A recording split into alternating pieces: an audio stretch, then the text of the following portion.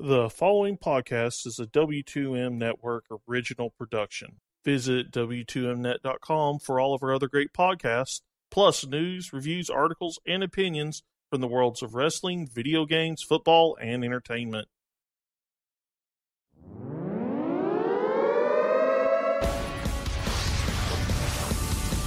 Wrestling to the Max, Smackdown Review.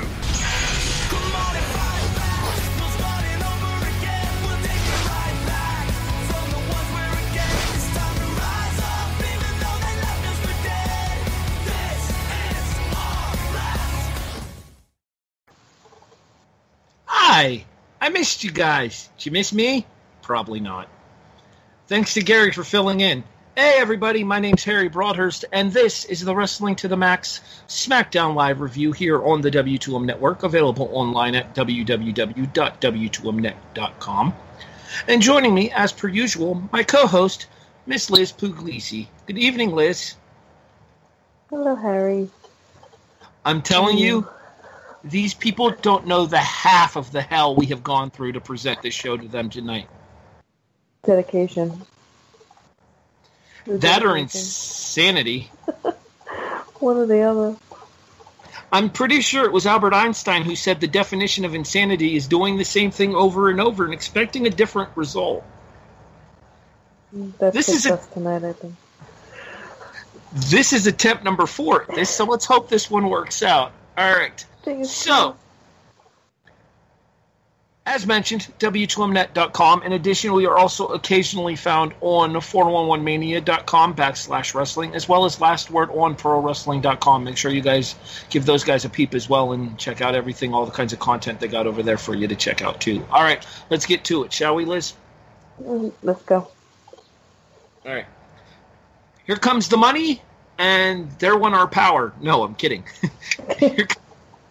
Here comes the money, and Shane McMahon back to down to ringside, making his return off of the Hell in a Cell match that he had with Kevin Owens, where Sami Zayn made the save for Kevin. And Shane immediately dresses the white elephant in the room, which would be the invasion by SmackDown of Raw last night. Now, I want to get your thoughts on this here, because I've seen a lot of divisive opinions. What did you think about the invasion that SmackDown ran over on Monday Night Raw? You know, I really enjoyed it. I think it came off different. I think it was one of the better Raws post-pay-per-view in a while. Raw started out really good. There was some in the middle. And then I enjoyed it. I kind of thought when Shane first showed up, I was like, oh, I wonder if something else is going to happen. I know people are moaning and groaning about friends fighting friends and ignoring storylines and whatnot, but I enjoyed it. I looked at it as your boss told you to do something. Go and do it. I don't know. I enjoyed it. I think everybody else is crazy. See, I think you have to let the overthinking go when it comes to a situation like this. You can't overthink it. You can't talk about the fact that Bobby Roode and Dolph Ziggler are standing side by side going to town on a couple members of the Raw roster. You can't talk about the fact that Chad Gable's basically pushing Rusev aside in order to knock Jason Jordan on his ass. You just kind of have... No. Go ahead. I totally agree. I totally agree. All the SmackDown people were on social media. You know, they had them all putting up videos. New Day was singing. It was hysterical. I mean, they've all been on Raw. You know, so it's just silliness. We suspend belief on how many different things. Is Jason Jordan really Kurt Angle's son? If you want me to believe that, then we could all believe this. Frankly, odds are he probably hooked up with Miss Jacqueline back when he was first starting with the company, hence Jason. Never. Anyway. So, ridiculous. Shane McMahon is, again, talking about Survivor Series, and he is interrupted by Sami Zayn, who is in complete and full douchebag mode, and frankly, I couldn't be happier. This is the most interested I've been in Sami Zayn in a long time. I love it. I love the snarky Sami. Sami volunteers his and Kevin Owens' services for Team SmackDown for the Raw vs. SmackDown men's match. And Shane proceeds to inform Sami that he's not just going to get a spot on SmackDown because he doesn't want or need Sami in the spot for Team SmackDown. He has to earn his spot on Team SmackDown by taking on Randy Orton in tonight's main event. Your thoughts on the match? I really it. It was pretty good. I mean, you definitely didn't expect to see Sami, kick out so many times. The first time I was surprised. The second time I was like, oh, okay, they're really going someplace with this. They're really giving Sami, a shot. I enjoyed the match. I thought it was a good match. I liked Kevin interfering, they backfiring. But I think going into it, I kind of hoped Sami would win, but kind of felt that, Orton would for the whole Survivor Series thing. I thought it was a good match. I enjoyed it. Had a lot of back and forth. The RKO out of nowhere or whatever. Oh no, that was definitely an RKO out of somewhere. I think Sami lost, but I think he still came off looking pretty good against Orton. We've been making that joke for weeks here on this podcast that eventually Orton has to hit an RKO out of somewhere, and apparently tonight's edition is what one of those would look like. Yeah. That being said, I really dug the finish even before the RKO as well, because Orton gets revenge for Sami hitting him in the nuts last week by hitting an uppercut of his own below the belt before delivering said RKO. Right. It was a good finish. I enjoyed it. So you mentioned Kevin Owens coming down to ringside to try to assist Sami in his cause here. We see Kevin Owens' return to the WWE a little bit earlier in the program where he talks to Sami about his match tonight and then announces that he has a Team SmackDown qualifying match next week as well himself against Shinsuke Nakamura. My question to you is, now that they've put losses on Nakamura with Mahal, are you more likely to believe that Owens can win this match next Tuesday? I'm so used to SmackDown being on Thursdays. No, I totally think he's going to lose. I definitely think Owens is going to lose. I think they're probably setting Sami and Owens up for something else to do with Survivor Series. I don't see either one of them being on the SmackDown team. I frankly wouldn't be surprised to see Sami and Kevin take the tag team titles off the Usos before SmackDown, and then end up doing Sami and Kevin Stenerico as they were formerly known against Ambrose and Rollins. How fabulous would that be?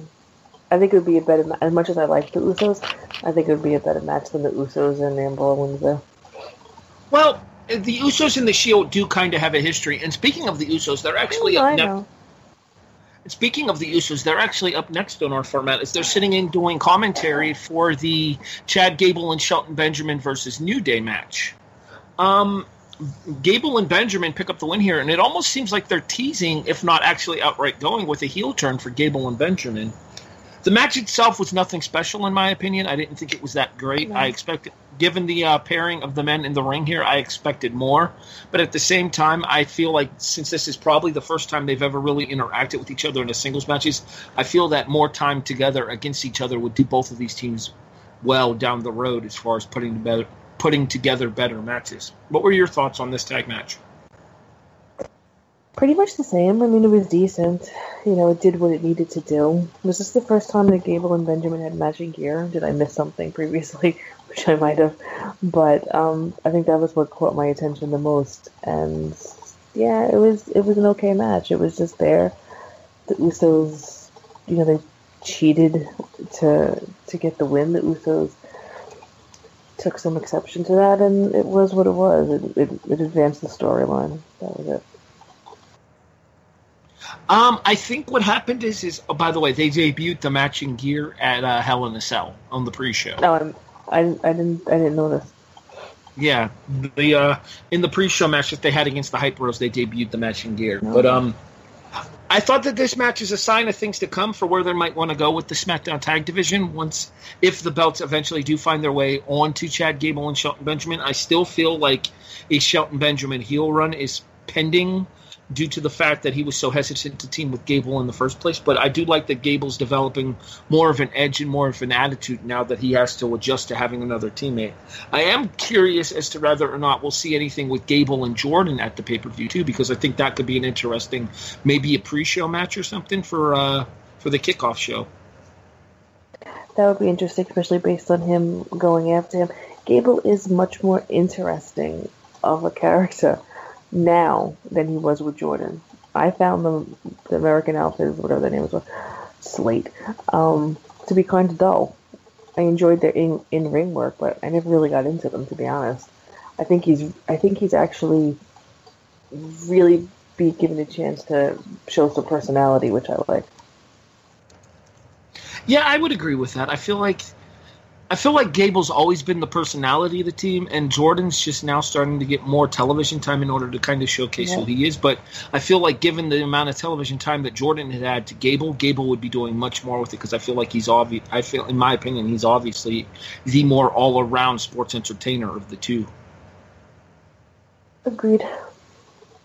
All right, so backstage we see the SmackDown women bragging about beating up the Raw women, well, the ones that were there. Noticeably missing from this conversation is James Ellsworth. We'll talk about that in a second. Daniel Bryan arrives and decides that we're going to make a 5-woman match because, of course we are. It's SmackDown. That's what we do. And the winner of that match is the captain of Team SmackDown. Yeah. You know how I feel about these multi-person matches, just to have a multi-person. I have to admit, I didn't even really pay that much attention to it. You know, it was what it was. It was decent, you know, for what it was. I didn't, being that Alicia is team captain on Raw, I didn't expect Charlotte or Natalya wasn't in it. Charlotte or Carmella actually to win it, since Carmella is still Miss Money in the Bank and Charlotte's, you know, pretty top tier. I expected, actually, you know, I was thinking, oh my gosh, maybe they'll actually make it Tamina, but kind of makes sense that it's Becky. Well, I mean, any of them would have been a better pick for captain than Alicia Fox. Alicia's Alicia. I like Alicia. I still think I'm right. Not that I have any inside information. I think she's probably on her last. I think she's probably getting ready to retire. Yeah, we kind of talked about this yesterday while we were watching Raw too. But all right, so, the 5-way match. Nothing special. I dig Natalya taking a dig at all the ladies in the ring by making sure she gets her own special introduction before the contest. I thought that was hilarious and totally within Natty's character to do that. Yeah, I love that.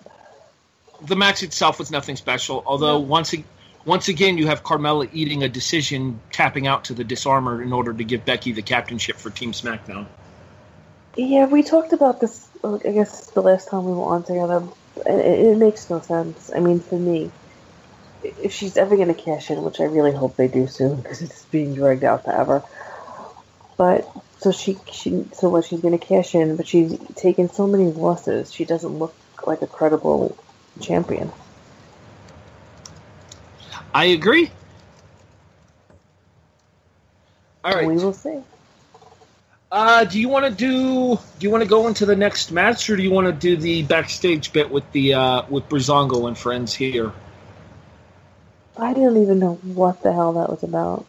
I don't know who they were referencing at all. The reference was to a movie. The reference was to a movie called Reservoir Dogs. I've never seen it. I haven't either. I figured. Yeah, I keep talking over you. I figured it based on the dogs because I was talking to somebody on Twitter about it. I enjoyed it. It was funny. The Ascension actually had me laughing, like with the bees. There's 2 bees. I thought it was funny. I didn't get the stuff that had to do with Reservoir Dogs because I never saw it. They always are. I very much enjoyed the fact that the Ascension called Breezango out on their crap. That they were trying to declare yet another case closed when Connor and Victor decided to tell them, no, you guys ain't solved shit yet. I loved it. That was just hysterical to me. All right, anywho. Up next is... Shane and Daniel Bryan meet backstage and tease a little bit of tension over Shane's decision to lead SmackDown over to Monday Night Raw. Do you like the fact that Bryan is hesitant to pull the trigger here? I kind of suspected that that's the route they would take it. Yeah, I do. I mean, you'd always expect the man who in charge to have an issue with whoever he's working with. But so I think Shane and Daniel have a nice dynamic together to play it off. Yeah, I think it could be interesting. I think it'll be good. Maybe it'll lead to Daniel getting back in the ring. It'd be nice to. So many people have been. Yeah, so many people have been calling for it, but it doesn't seem like it's any closer to happening. I know. Then again, if you'd have told me Kurt Angle could pass an Impact test in 2017, I'd have called you a damn liar. So what do I know? I know less than that, so. All right, that takes us to our next contest, where Sin Cara defeats Baron Corbin by disqualification in about 2.5 minutes. Yeah.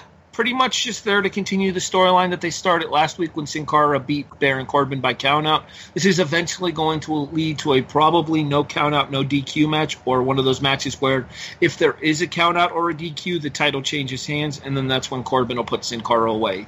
There's literally 0% chance of Sin Cara winning the U.S. title, right? Oh, yeah, totally agree. No shot. I agree. Okay. We once again go back and watch what happened on Monday Night Raw, which if you count when it happened on Raw, when it happened at the start of SmackDown, and when it happened here, we've now seen 3 times. Thank you, ADD booking staff. We appreciate it. All right.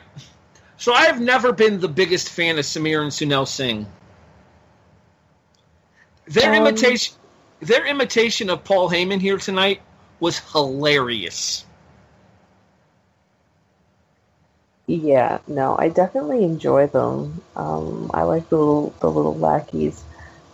I've never seen them in NXT or anything like that, but I enjoy their shtick. I get a kick out of it. And tonight they were really good. And that match was like the match was what we knew what was going to happen. But they imitating Heyman was gold. They introduce Mahal. Mahal comes down to the ring and cuts the typical Jinder Mahal promo. Same old thing. Sorry, I fell asleep there for a second. And then AJ Styles' music hits to interrupt Mahal, finally bringing the segment to a merciful end, by which I mean they probably should have just old yelled the thing from the beginning. Anywho, it leads to a match, AJ Styles versus Sunil Singh, where Sunil Singh taps out in about 36 seconds to the calf crusher. Exactly what it needed to be. Yeah. I don't think anybody expected anything more. Well, frankly, if you'd have had Sunil get any kind of extended offense on AJ Styles, most people would have bought that as straight up ridiculous anyway. Oh, I totally would have thought it was weird if they did anything like that. All right, the aforementioned AJ's in trouble. The aforementioned Kevin and Sami Zayn segment is here. We move on. Here's the women's 5-way. We move on. Bludgeon Brothers get another promo. I like Harper and Rowan. I'm not sure how I feel about this particular gimmick. I've been wishy-washy on it since it first showed up. I think I've said that before and made it obvious. It's very back to kind of almost like the Bushwhackers, forming. To me, it's going to turn into more comical relief than anything. I give it like 3 months before they disappear again. Well, I saw that they were testing out Harper with some kind of different gimmick over at the house shows, but apparently they've decided to put him back into this almost Wyatt family-like gimmick here with Rowan. I love Harper and Rowan as a tag team. I've been saying for years that I thought they were tremendously underrated in their run with the original Wyatt family when they first came up back in 2013. That being said, I feel like for Harper, this might be a step backwards because the guy had a ton of momentum at the start of the year, and now he's back basically where he started. Yeah, I agree. When it first popped up, I thought it was a big step backwards. Because it is, like you said, it's almost basically the same thing as the Wyatt family. There's no growth to it. All right, Renee backstage is about to interview Dolph Ziggler when Ziggler cuts the interview off and talks himself. He mentions the fact that he told us so about beating Robert Roode last week. Don't get me started on that. I have my own things to say about the fact that they put Ziggler over Roode last week anyway, but neither here nor there. Roode proceeds to interrupt because, of course, he does. We can't have a single interview without an interruption, apparently. And and then the two wrestlers decide to make a best 2 out of 3 falls match because, of course, they're the ones booking the matches now. The inmates are officially running the SmackDown Asylum. That would probably explain a lot, I guess. I don't know. Maybe some places just no rhyme or reason to anything they do. It was an okay segment. I mean, I guess we all expected Rude to interrupt, but like you said, everybody interrupts these days. It was more the same. It's dull. I actually found Rude more entertaining, less dull speaking-wise on the mic this week than previous weeks. But it still does absolutely nothing for me. They seem to cancel each other out more than anything. And I like both guys, and both guys, as we said, are super, super talented. But it's just like, okay, we have these two guys that we really need to do something with, and alright, they're gonna face each other. I'm over Dolph's. Whatever the hell Dolph is doing. Real quick, your thoughts and predictions for the two SmackDown team qualifying matches next week. You're saying Nakamura over Owens. Who's your pick for Rude? Who's your pick for Rude and Ziggler? Rude. I wouldn't be surprised to see them throw a curveball and have Ziggler win this match, because I think that you're going to need something to interrupt the team dichotomy. And I guess, but not to mention, Ziggler always seems to get a push around Survivor Series. Look at the year, I think it was 2015, when he took down the Authority. Or 2014, when he took down the Authority, which was Sting's debut in the WWE. Well, I don't know. I have to be honest with you. I don't remember that. I barely remember yesterday at this point. But, I mean, we'll see. I mean, either way, Dolph or Ziggler, I'm fine with either one. Be interesting to see what they do with the remaining one for Survivor Series, if anything.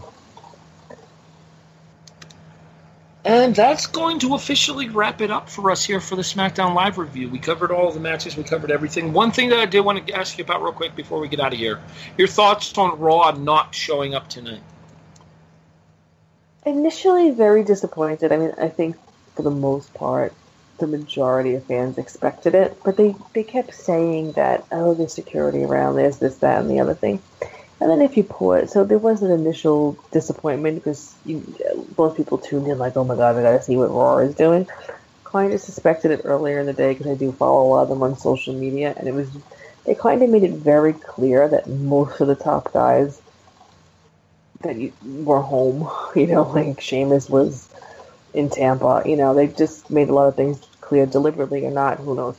So initially disappointed, but when you think about it, it makes sense, build it up a little bit, regroup, make a plan, see what happens. So they eventually, I guess, they'll have their... Oh yeah, I fully expect to see if SmackDown shows up again, though. I fully expect Raw to show up down the road, but I think doing it tonight would have been too telegraphed. I think keeping us on the edge of our toes as to when Raw will show up to attack SmackDown is a much better decision than immediately going for the revenge angle tonight. Agreed. I'm 100% okay with this, and Warren had something similar to say over in the Raw thread over on Yes Wrestling as well, so I want to mention. By the way, speaking of Yes Wrestling, you can find both Wrestling to the Max and Yes Wrestling on Facebook. I encourage you to join both groups. Search for Wrestling to the Max in the search bar for that particular group, and then you can also search for Yes Wrestling to join as well. We'd love to have you guys for more discussion over there online. In addition, you can hear much more from us here on the W2M Network by visiting www.w2mnet.com. Articles, podcasts, reviews, walkthroughs, pretty much anything you can think of in the worlds of video games, wrestling, football, soccer, and so much more that's available for you over at w2mnet.com.